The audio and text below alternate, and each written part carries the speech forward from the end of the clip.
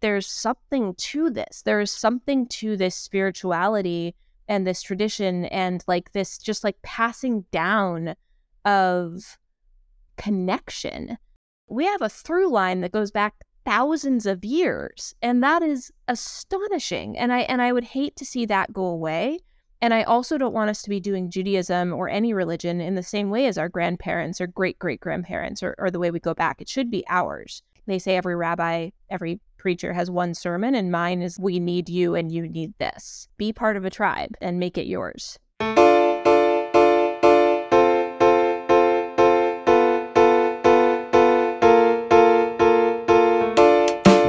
It's Uncommon Good, the podcast where we chat to ordinary people doing uncommon good in service of our common humanity.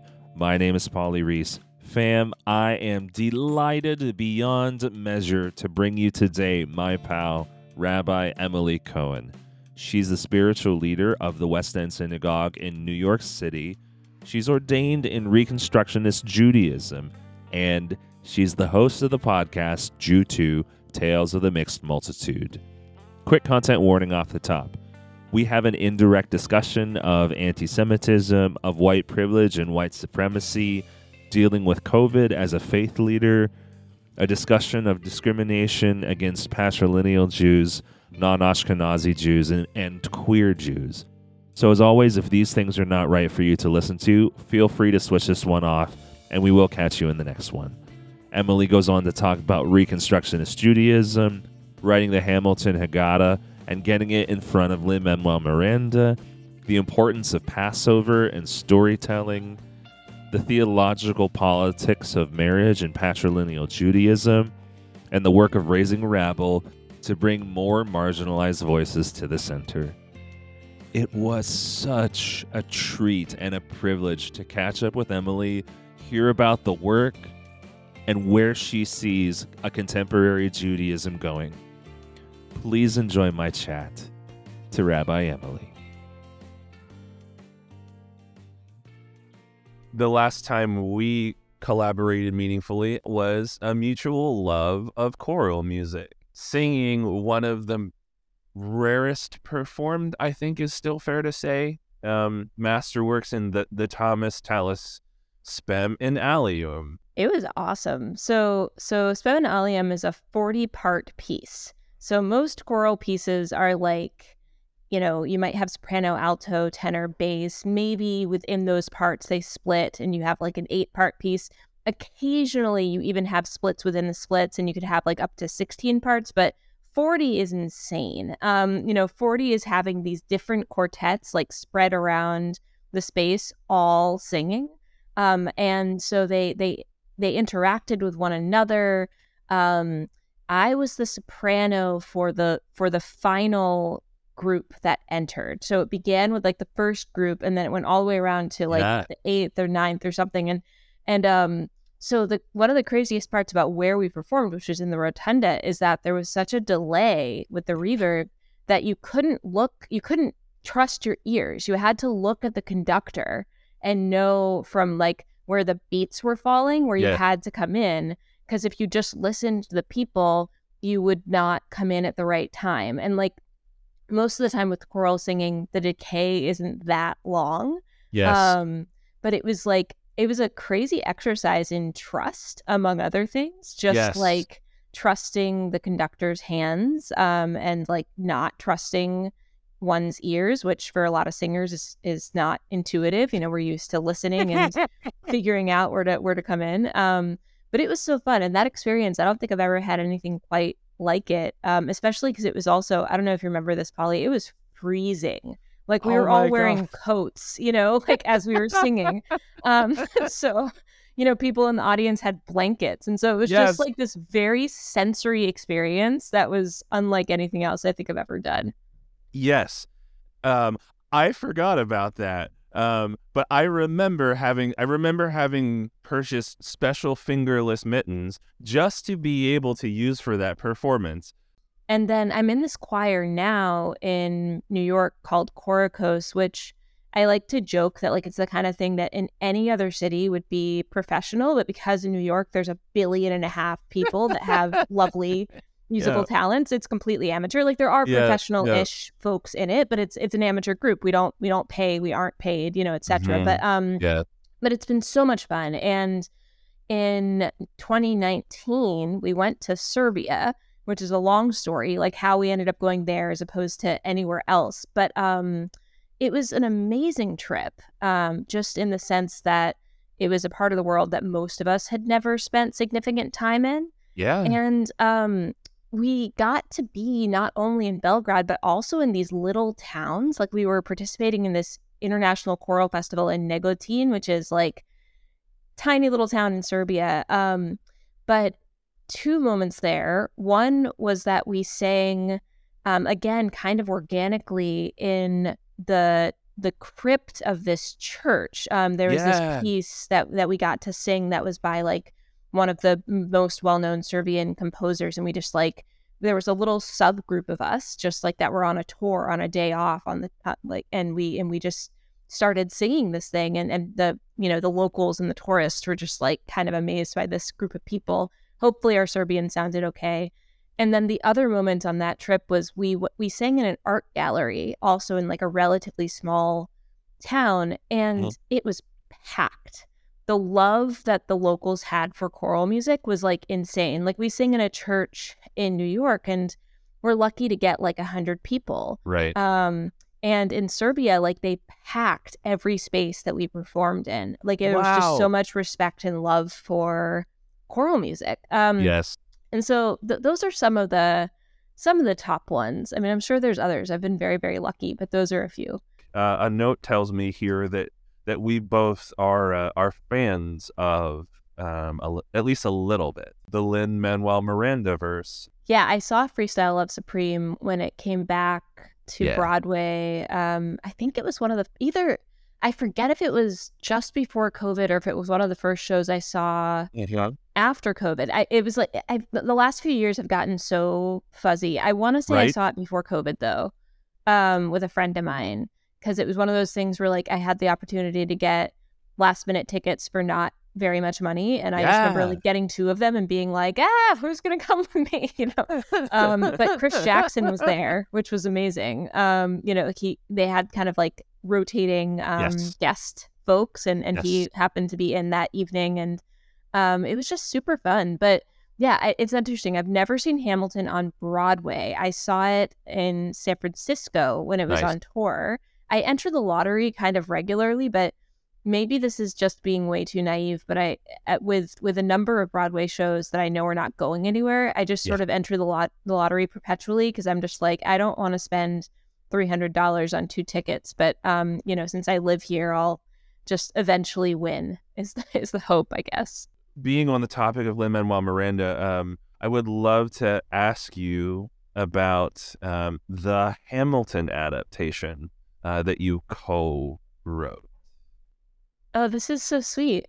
This is also going back. Yeah. So this was, we started this in like, I don't even know. I want to say like 2015, maybe 2014, 2016, somewhere in that range of years. And this came about, I mean, I feel like a lot of my stuff has been a combo of organic like geekiness and luck. So this certainly fell into that category. My friend Jake and I, Rabbi Jake Best-Adler, he's in Jersey now, at a synagogue there. He and I used to carpool a lot to rabbinical school. We lived in Mount Airy, and the rabbinical school is out in like Jenkintown, Elkins Park area. So it was like a 15-minute drive. And I had an old Jetta that couldn't connect to an MP3 player. So I had CDs, and so I had, CDs that I'd made of the Hamilton soundtrack, like from the MP3s or whatever.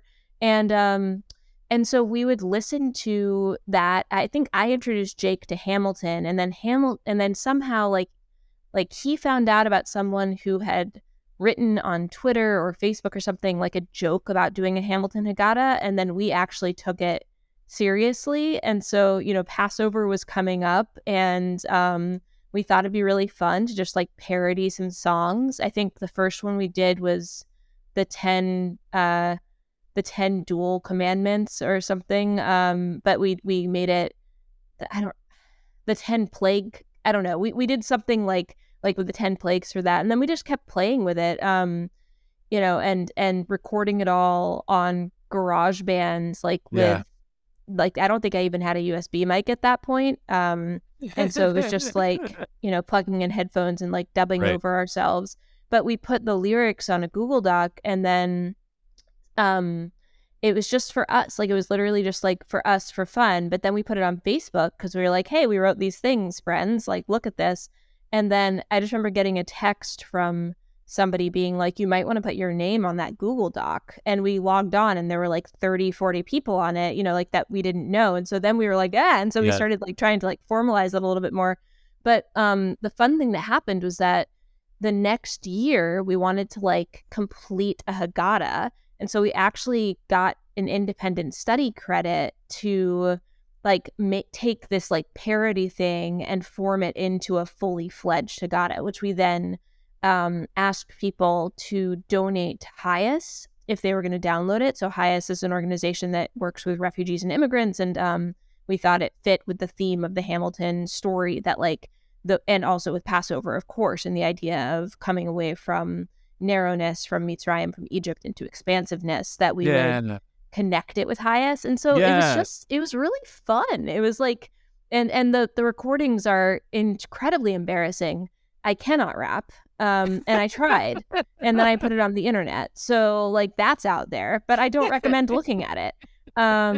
So yeah, but it was such a fun little 15 minutes of fame blip, that we got to go through.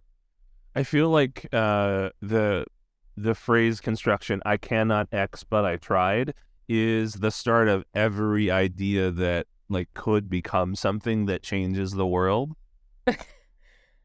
Maybe. Tell me more about that. What have you tried and then been I can't do this, but I'm doing it anyway, and it's going to change the world? Well, rap. Big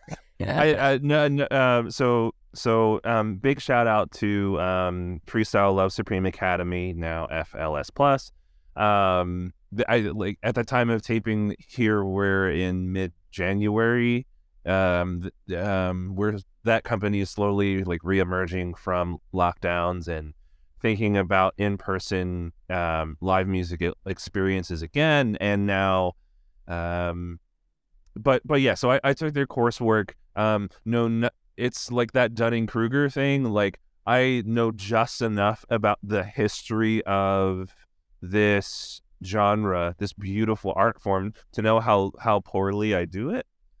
Number one. I'll say the same thing about Christian sacred texts and exegesis, the same way. Know just enough to know how badly I do it. I'll say the same thing about speaking Spanish. And generally speaking, I'll say the same thing about long form comedy improv. I'll never, if ever they reform in a meaningful way, I'll never be on a Friday night team at Upright Citizens Brigade, but I play. That's awesome. Yeah. Do you know if either Bill Sherman or Lynn ever found out about the parody, if they ever heard it? I think he did find out. Lynn did find out about it. And the reason that happened is because this woman who was one of the assistant stage managers found it, who happened to be Jewish. And she wrote an email to Jake and me, which we completely flipped out over, because it was somebody who worked on the crew of Hamilton, you know? And she asked, would it be okay if I showed this to Lynn and the cast? And we're like, that would be okay. So I have no idea how much, if any, he actually saw or heard, but some people on Hamilton knew that this existed. And then the fun little follow-up to that is that the next year I had a podcast that's been on hiatus for 2+ years now, which I still have hopes to bring back at some point, but I have not for a while. But anyway, it was about the experiences of Jews in interfaith families and with multiple influences in their families and homes in some way. And we were doing a Hanukkah episode, And so I was trying to get sound bites from different communities about their holiday celebrations, like how they combined multiple holidays or celebrated in different ways. And so I reached out to this same assistant stage manager, and I just said to her, hey, like, I remember you mentioning at some point that there was a Hanukkah party with the cast and crew of Hamilton. Like, do you have anything from that? And she did. She had this video of them doing the Hanukkah blessings and was willing to like send me a soundbite from it. So I have like on some episode of this podcast a little soundbite of like I think David Diggs and some of the other folks on Hamilton doing the Hanukkah blessings, which was so fun. Beautiful. That podcast is Jew too. Jew too. Tales of the Mixed Multitude. I had a bit of a listen. It was delightful. Are there any stories in addition to the Hamilton blessing that stand out from your podcasting days? I don't think there's not a specific story that's coming to mind, but I would say that like my overall experience of the podcast was really an experience of unintentionally helping a lot of people to feel less alone, which is one of my kind of life goals, I guess, as a human, as a rabbi, is like to help people feel connected. And so I would get these like emails periodically from folks who would be like, I listened to these episodes and like, I come from a family that, is like Jewish and has Catholic people in it, or like, whatever. And like, just like feeling okay and seen for who they were, or at least, if not fully seen, understood a little bit better. It's in the Jewish world, this is like getting a little bit niche, I guess, for like a more like general audience, but just to name that, like, there's a lot of growth that's happening in the Jewish world right now around inclusivity, as I know there is in much of the rest of the world, and like, thank goodness. But the Jewish world, for understandable reasons, tends to be skeptical of difference, because difference often comes with, and now we're going to kill you or kick you out of the place where you've been living for a couple generations, or whatever it may be. Yes. So it's an understandable fear of outsiders, and it is an extremely damaging one that I think we are, as an overall Jewish community, working to fix. But what that means in practice is that people who are, pick your adjective, people who are queer, people who are, people of color, anything but like Ashkenazi presenting, people who are like disabled in some respect, people who come from families where there's multiple religious influences, people who've converted, and I could keep going and going, are all often less welcome in mainstream Jewish spaces than they should be in the United States. And that is something that my podcast was an attempt to look at, and that I know a lot of amazing work's being done around. But it's really easy for these folks who have a total claim to the Jewish community to feel like it's not worth claiming that, because why would you want to deal with all these people who are just being skeptical and sometimes overtly mean or hostile to you? And I believe really strongly that the Jewish world is stronger for all of the different elements that are a part of it. And I want to create a Jewish world, and a world in general, where like people can bring their full selves. Yeah. And the podcast, I guess, was just a little attempt to do that. And it was really lovely to see that was in some way successful, even if it was like more of a starfish effect than like a systemic effect. But I would love to be able to do more of that work. Well, some of the work of this podcast in particular is to lean into as you say, some of these niche ideas, and to open them, and for lack of a better word that I haven't found yet, to translate them to a culturally uninitiated audience. So if it's all right with you, I would love to lean in a little bit more. I know you from some of your writings on Hey Alma, and in your Twitter and in your Facebook. And you're a great follow, by the way. Thank you. Yeah, no, my pleasure. And the one conversation that I remember us having in person, because that was so long ago, you told, and at the time you were a student in the Reconstructionist movement. Do I still have that correct? Correct. For the uninitiated, the culturally uninitiated, can you tell me a little bit more about what that means to be a Sure. Reconstructionist? Absolutely. So, the Reconstructionist movement, fun fact, when you are in rabbinical school, you have to take a class called Reconstructionist Judaism 101, or something to that effect. And the final for that class is an elevator pitch on what Reconstructionism is, because can be so complicated to explain in just a few words. So at that class I took like 10 years ago, so I don't remember my Sure. pitch, but I can say, a few basic things, which are things like, the Reconstructionist movement is probably among the newest movements of mainstream American Judaism. It is distinctly American in that it was founded here by a rabbi named Mordecai Kaplan, who was especially active in the first part of the 20th century, going into like mid-20th century. And there were a few ways that Kaplan was different from your average rabbi.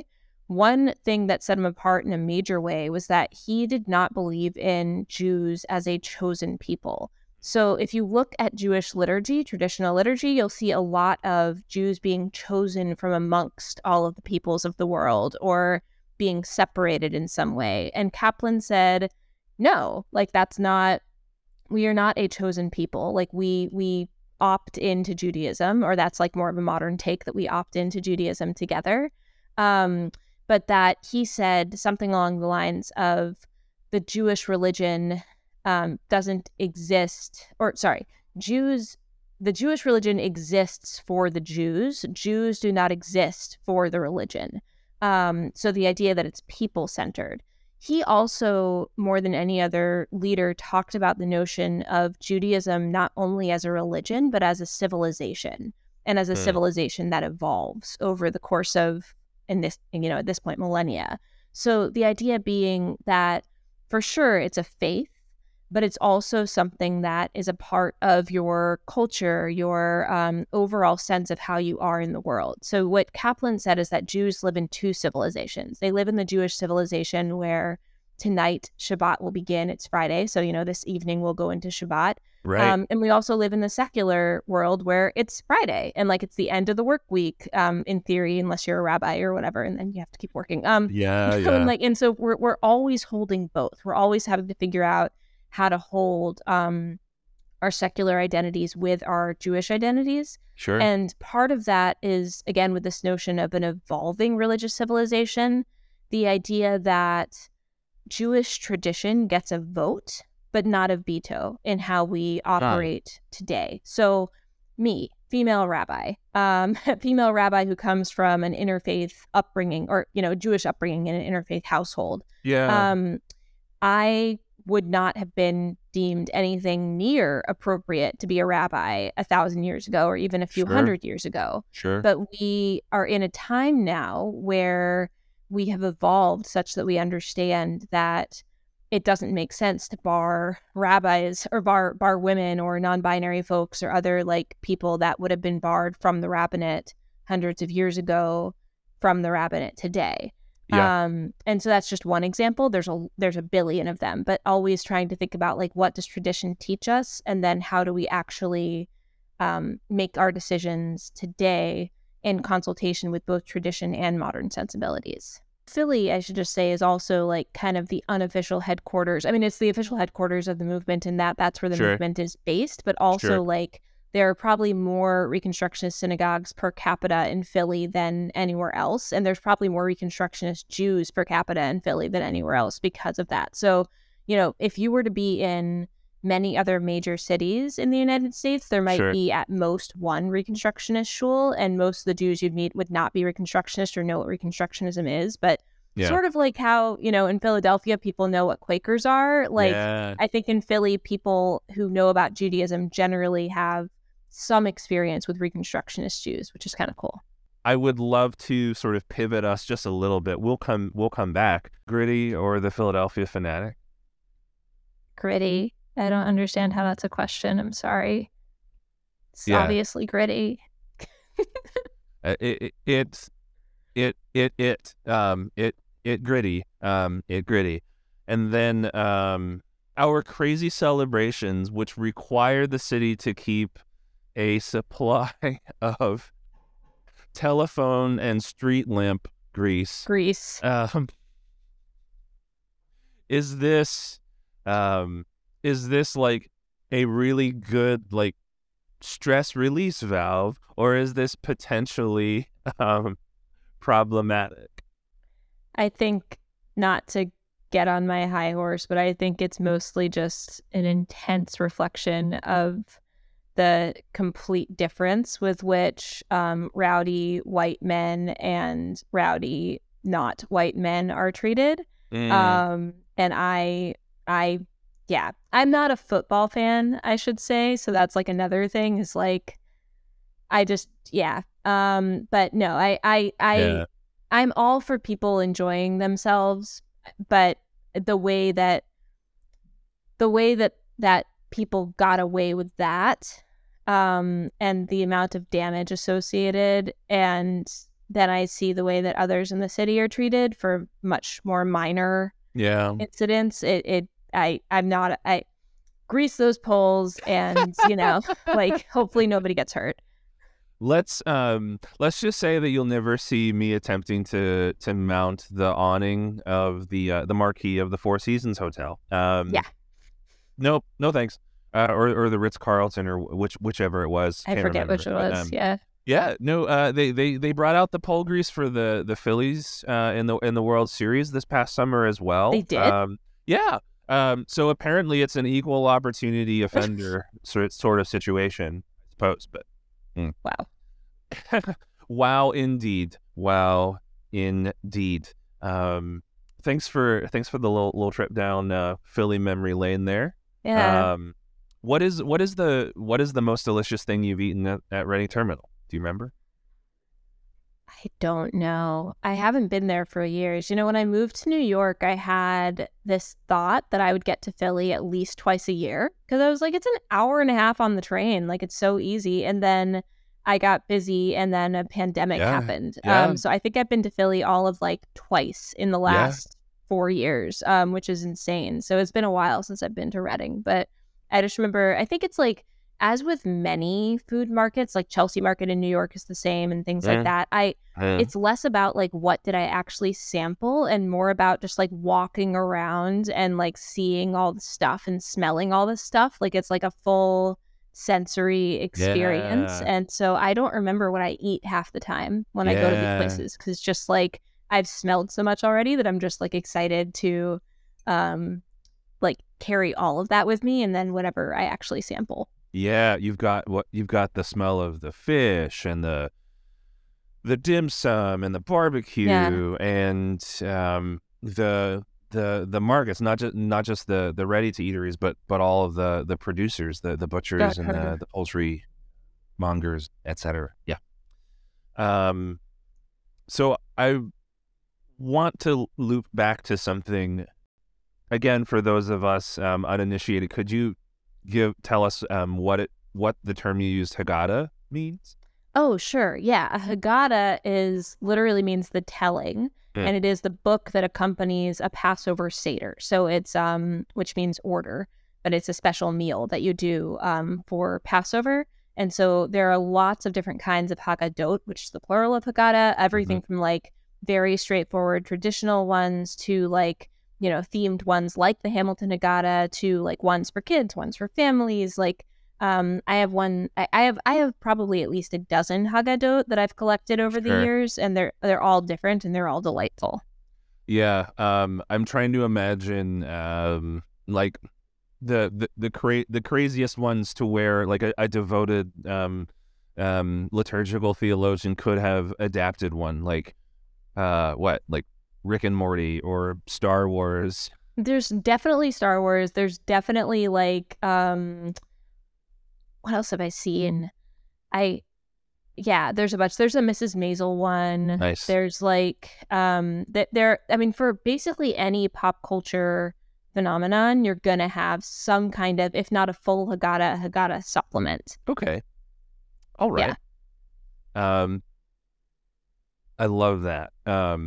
Is I love both the notion of fandom, but also the amount of I would imagine the amount of liturgical knowledge a person would need in order to do that well.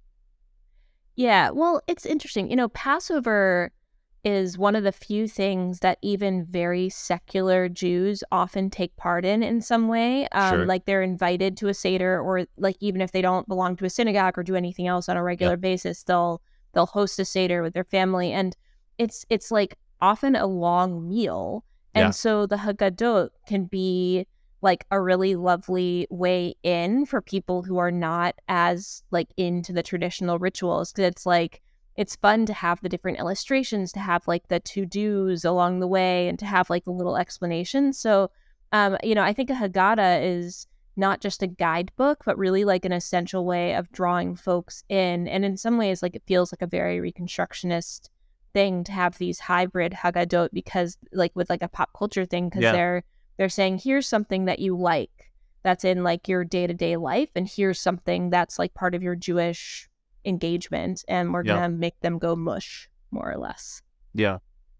I would like to lean into something a term you mentioned there in passing. At least in my in my experience of working in spiritual leadership and in Christian traditions, you don't. It is less socially acceptable to Christian clergy and probably to folks who would identify more as secular to think of the term of a secular Christian. I think mostly because a lot of the people who would claim probably more to be, if anything, I would say would lean closer to the term of ex-Christian. Mhm. A lot of times because of traumatic formative experiences with Yep. the culture, with issues of community building and lack of attention to, as you've identified with Reconstructionism, to social justice issues, to inclusivity. Mhm. Is this not a term I think that is socially, perhaps even theologically acceptable in a broad Christian sense because of how exclusive, I would say, Christianity tends to see itself. Um, Okay. can you say a little bit more about what you see as the culture of secular of the secular sort of like Judaism space? Sure. I mean, I think like what you're saying makes sense to me, that like it's harder to be a secular Christian, and correct me if I'm like not articulating this in the way that you think is accurate, but you know, my understanding is that Christianity really is based around a belief structure. Like there's a lot of wiggle room within that belief Yeah. structure to be sure, but like there is a theology that is sort of centered in Christian understanding of the world, and if you are not somebody who partakes in that theology, it's going to be harder for you to feel a sense of connectivity to the Christian tradition. And again, I'm saying this as an outsider, so like, you know, if I'm being off base at all, please correct me in that. No, I think that that's right. I mean, a central tenet of my experience of Christianity, of my experience of studying it, um, in going to a Christian seminary, is that the creeds and having right belief as much or as many beliefs as an individual sect of Christianity might say are necessary, or not, regardless of how many things you have to believe correctly in order to be Christian. But that's still important. Right. So I think you're on there. But please. Yeah. Thank you. I'm glad I didn't mess that up.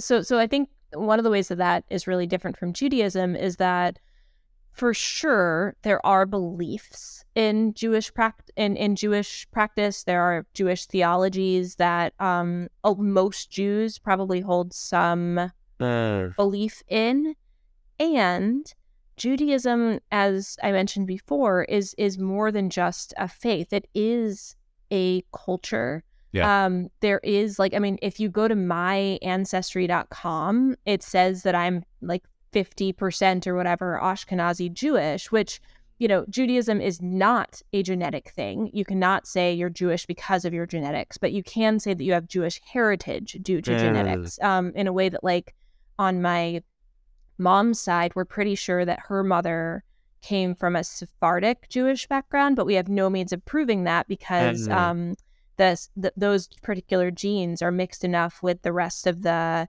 like Iberian gene pool that you can't piece them apart from one another. But there's, there is a sense of culture and identity that like goes beyond faith itself. So there are Jewish atheists, and that is in many, many Jewish spaces completely normal. There are Jews who don't really partake in synagogue life in any meaningful way, who might not have, coming of age rituals like a bar mitzvah, but who are still part of this Jewish heritage. And the other thing is, like, I think especially given the current upsurge in anti-Semitic rhetoric, it's important to name that when you are deemed Jewish, you can't take that off even if you want to. So I know people that were not raised religiously Jewish at all, but they are still considered to be Jewish due to having Jewish parentage, and being a part of that community. So it's in some ways an identity that you can choose to set aside, but it is also an identity that others who don't like Jews might force upon you, even if you would rather not have it as part of who you are. Jewish identity is really confusing, and I think that's why secular Judaism is really important, because you shouldn't have to be part of a religion if you don't want to be part of that religion. Heaven forbid. To all of our listeners across traditions of belief and spirituality, as we would say in Christian traditions, that will preach. I want to lean into that idea a little bit more about. I don't know that even the language of religious freedom is the right thing to say, but the capacity for choice and to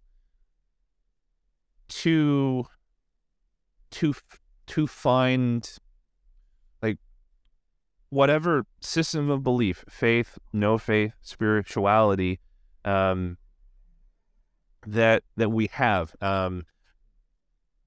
I think I sense this among traditions of faith sort of happening now, but and maybe this is just a Christian perspective, and this is a little bit too totalizing for me to say, but it certainly feels like in many faith traditions that I've observed recently, there has been a pressure to stake a claim and regardless of whatever it is, to lean in, to find one's tribe, as it were. And maybe it's not even religion, but it's some other sort of guiding principle of belief, that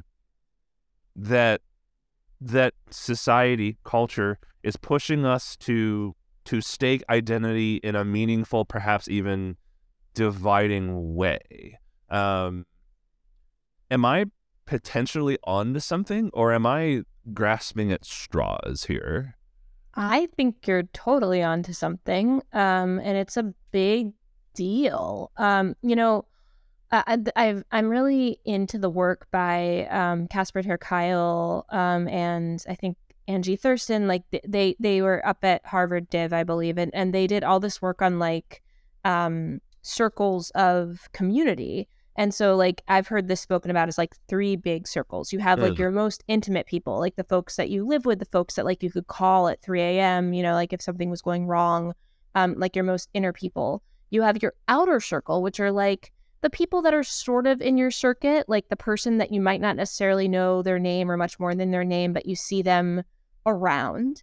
And then you have this middle circle, which are like the people who once upon a time would have been the folks at your church or in your bowling league or, whatever else, at the PTA that you went to. And that's the circle that's shrinking.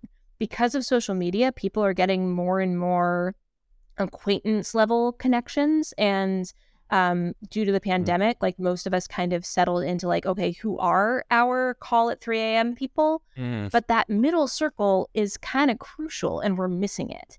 And so, we're seeing even with secular organizations, like I was reading this yesterday, I forget whose Instagram this was, but somebody was writing about how like Soul Cycle now is starting to have these sessions that are like about light stretching and like conversation about like deep topics, which is like the kind of thing that you would do with like a circle of community.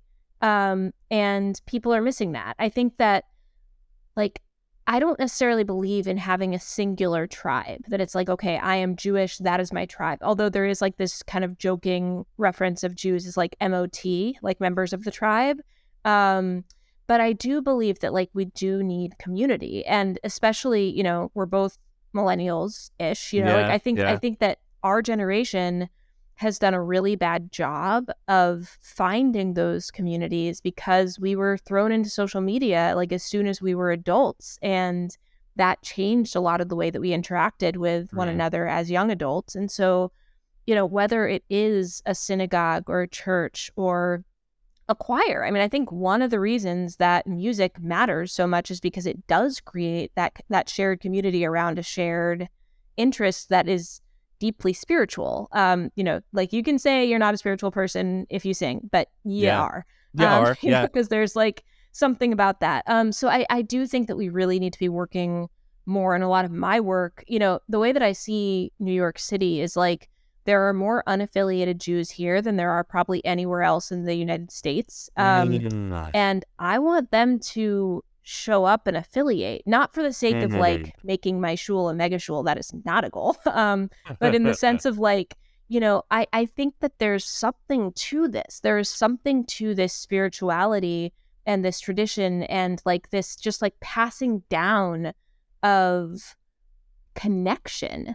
Like we have a through line that goes back thousands of years. And that is astonishing. And I would hate to see that go away. And I also don't want us to be doing Judaism or any religion in the same way as our grandparents or great-great-grandparents or the way we go back. It should be ours. Yeah. But I think that like what I guess like they say every rabbi, every preacher has one sermon, and mine is like, we need you and you need this.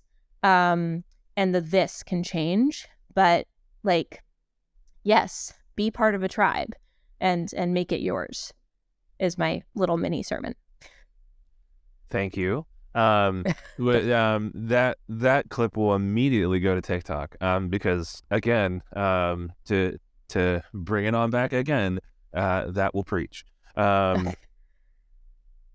How's TikTok, by the way, for you? Like I mean, I don't know. Like maybe this is taking us a direction you weren't planning to go. No, let's go. But I am curious. I'm curious about social media, and like I know that when you sent me even info about the podcast, you were like, we're gonna put things on YouTube and on TikTok and on like whatever else, and like, I'm curious in your own ministry, such as it is, in your own like work around all of this, how do you see social media fitting in to helping people connect?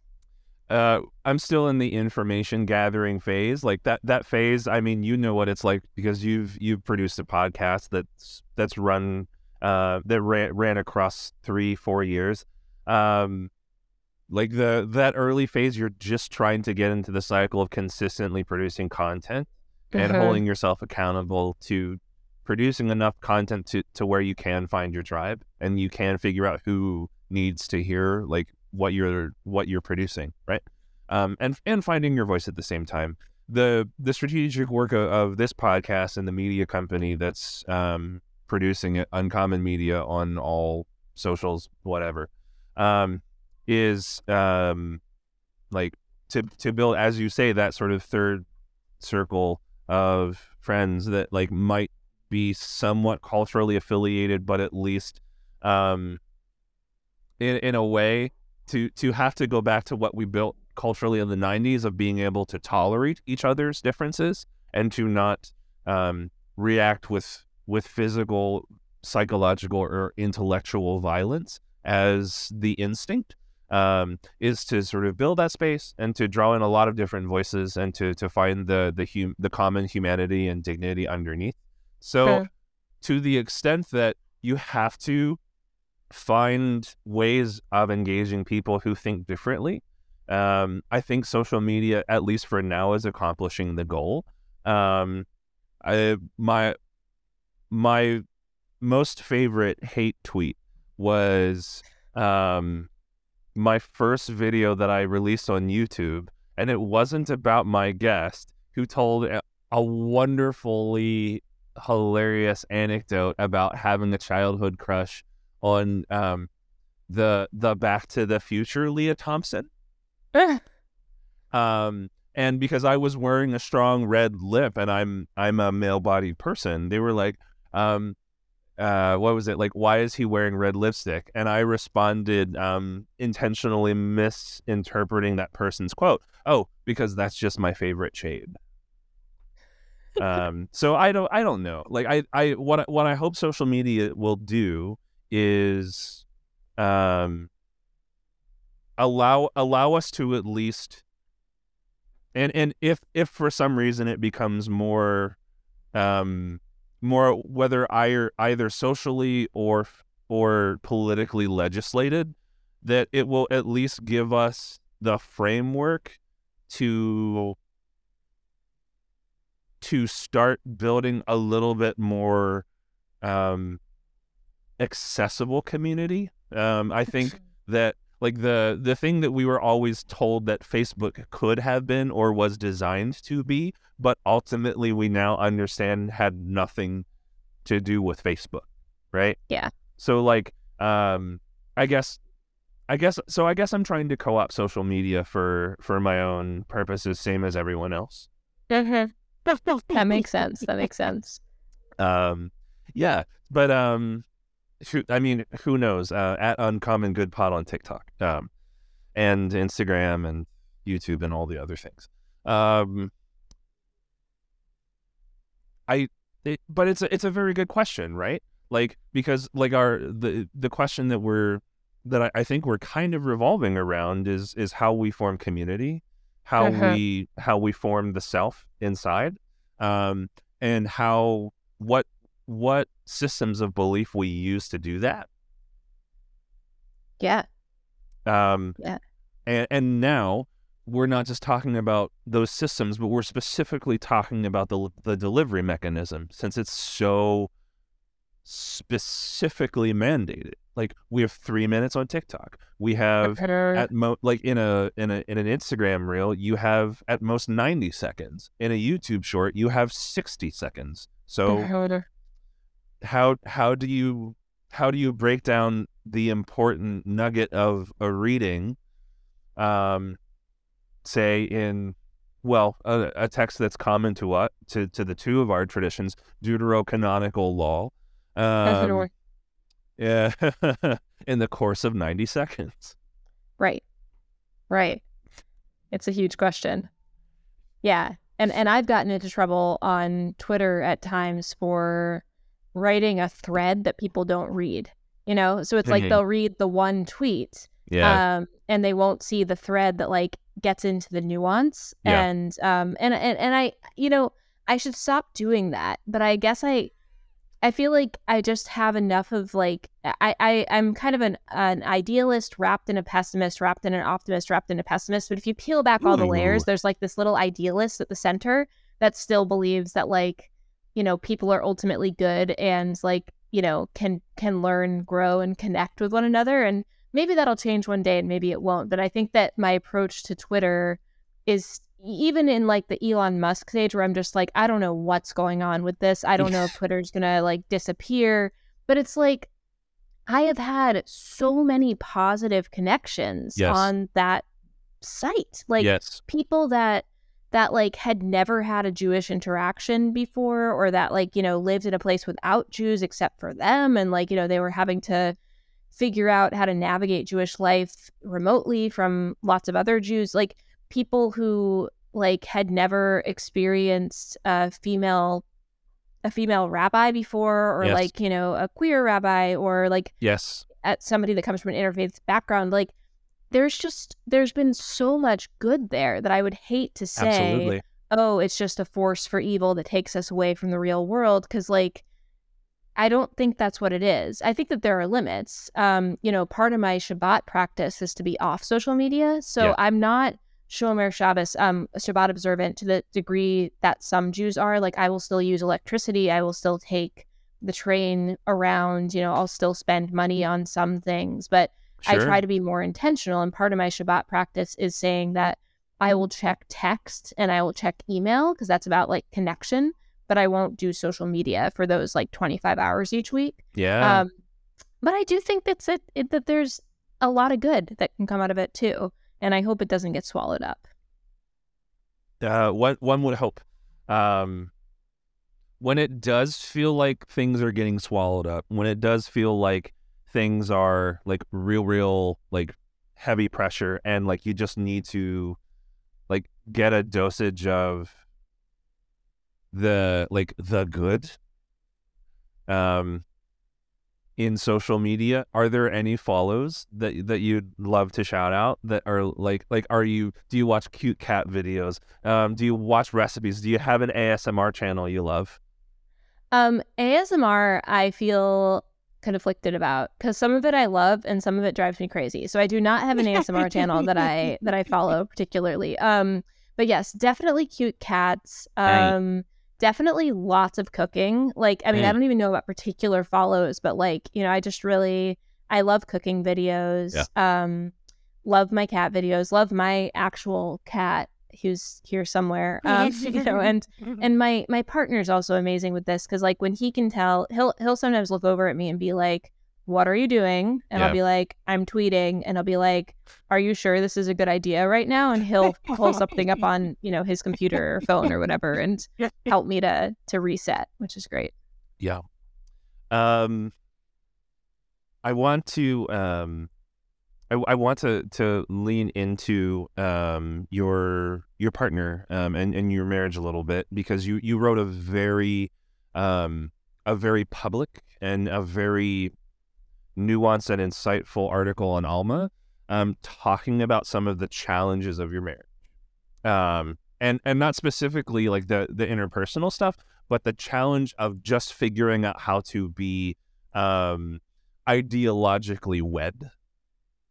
And this had a little bit to do with some of the different sects of Judaism, and this line that you've described about being culturally Jewish, but also not necessarily having all of the proper boxes ticked in such a way. Someone who wants to know all of the details about it can go and read it. But that to me feels like something that is a hell of a lot to carry.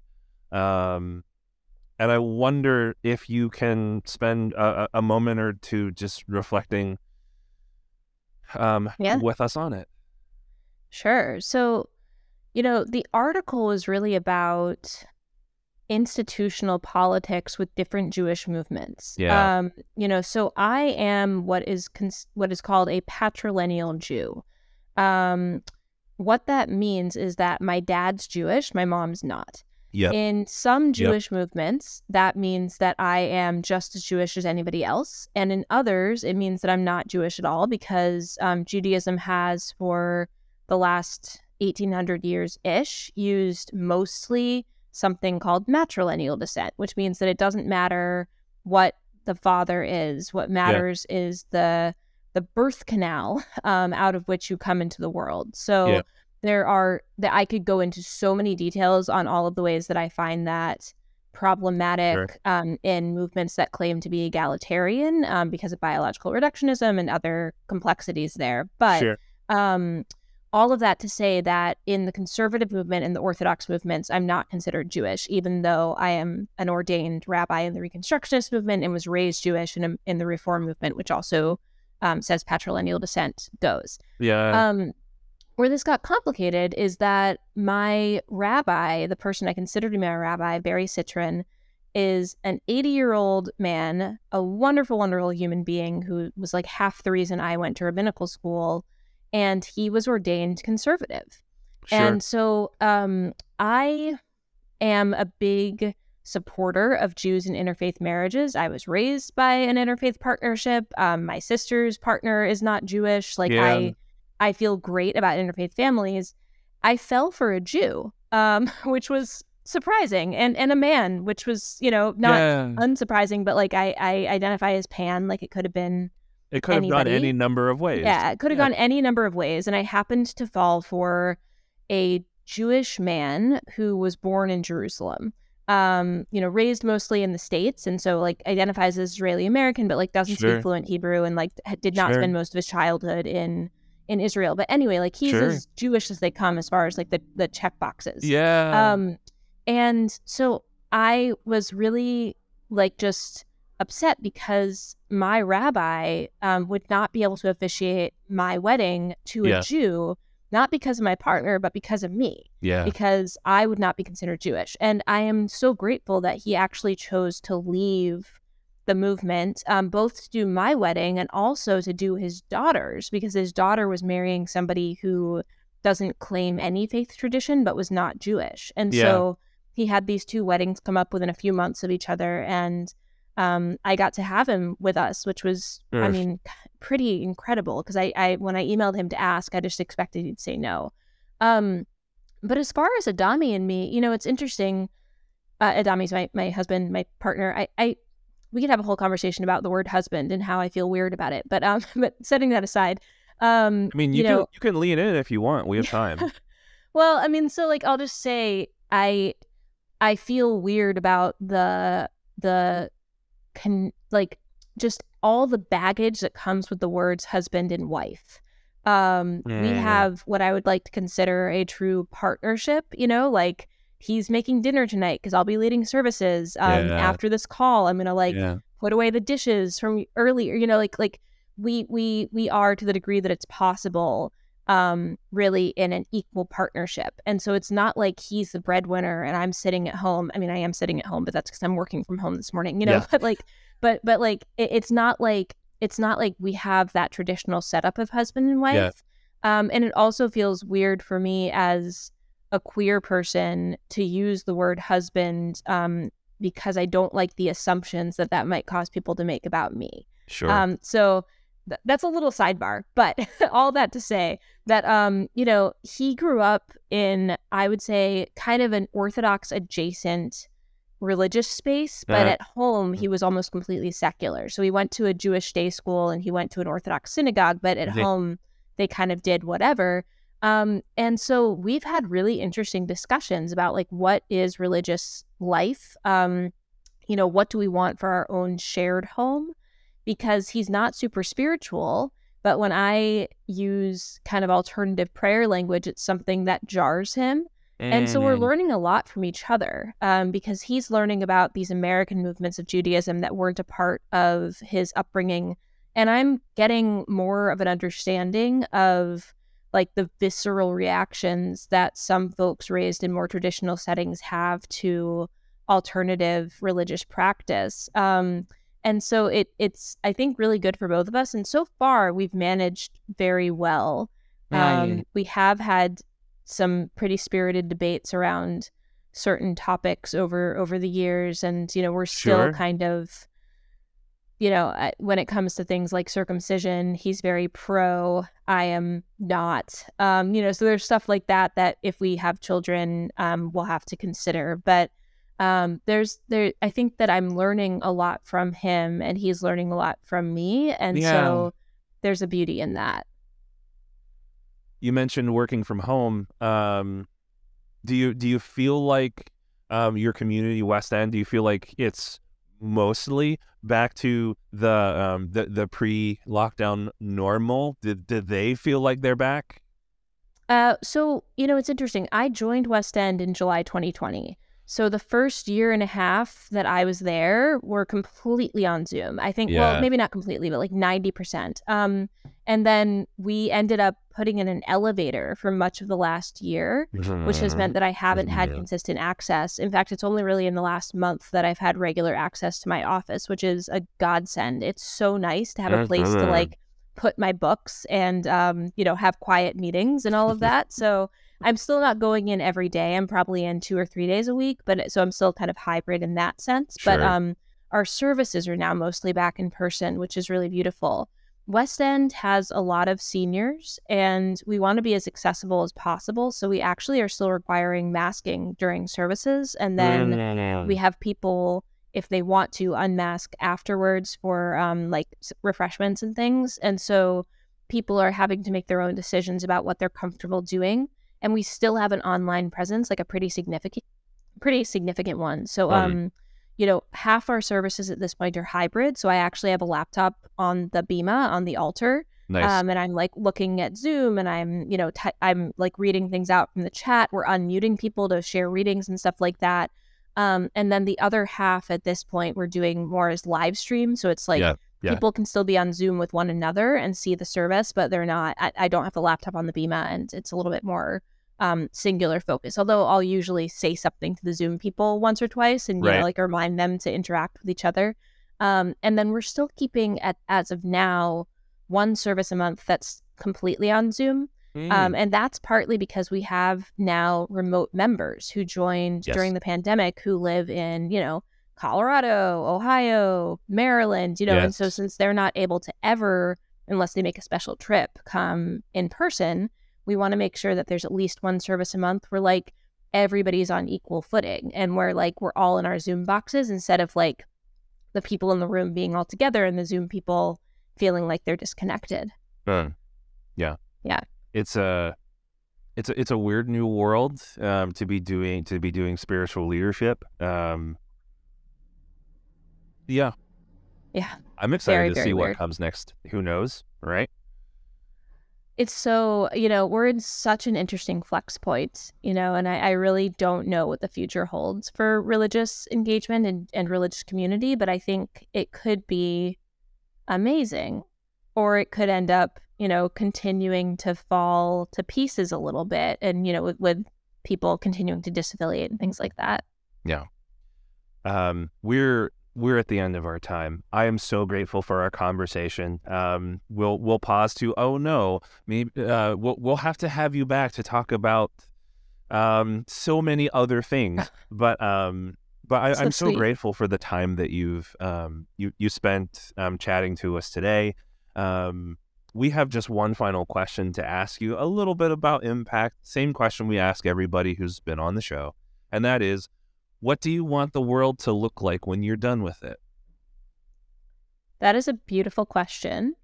Yeah, thank you for having me. It's been just lovely and Yeah. different from a lot of the other podcasts I've done, which is special to have like some different topics come up. Cheers to that. Yeah. Yeah. What do I want the world to be like when I'm done with it? Gosh, I mean, one day I won't be here. Right. I hope I won't.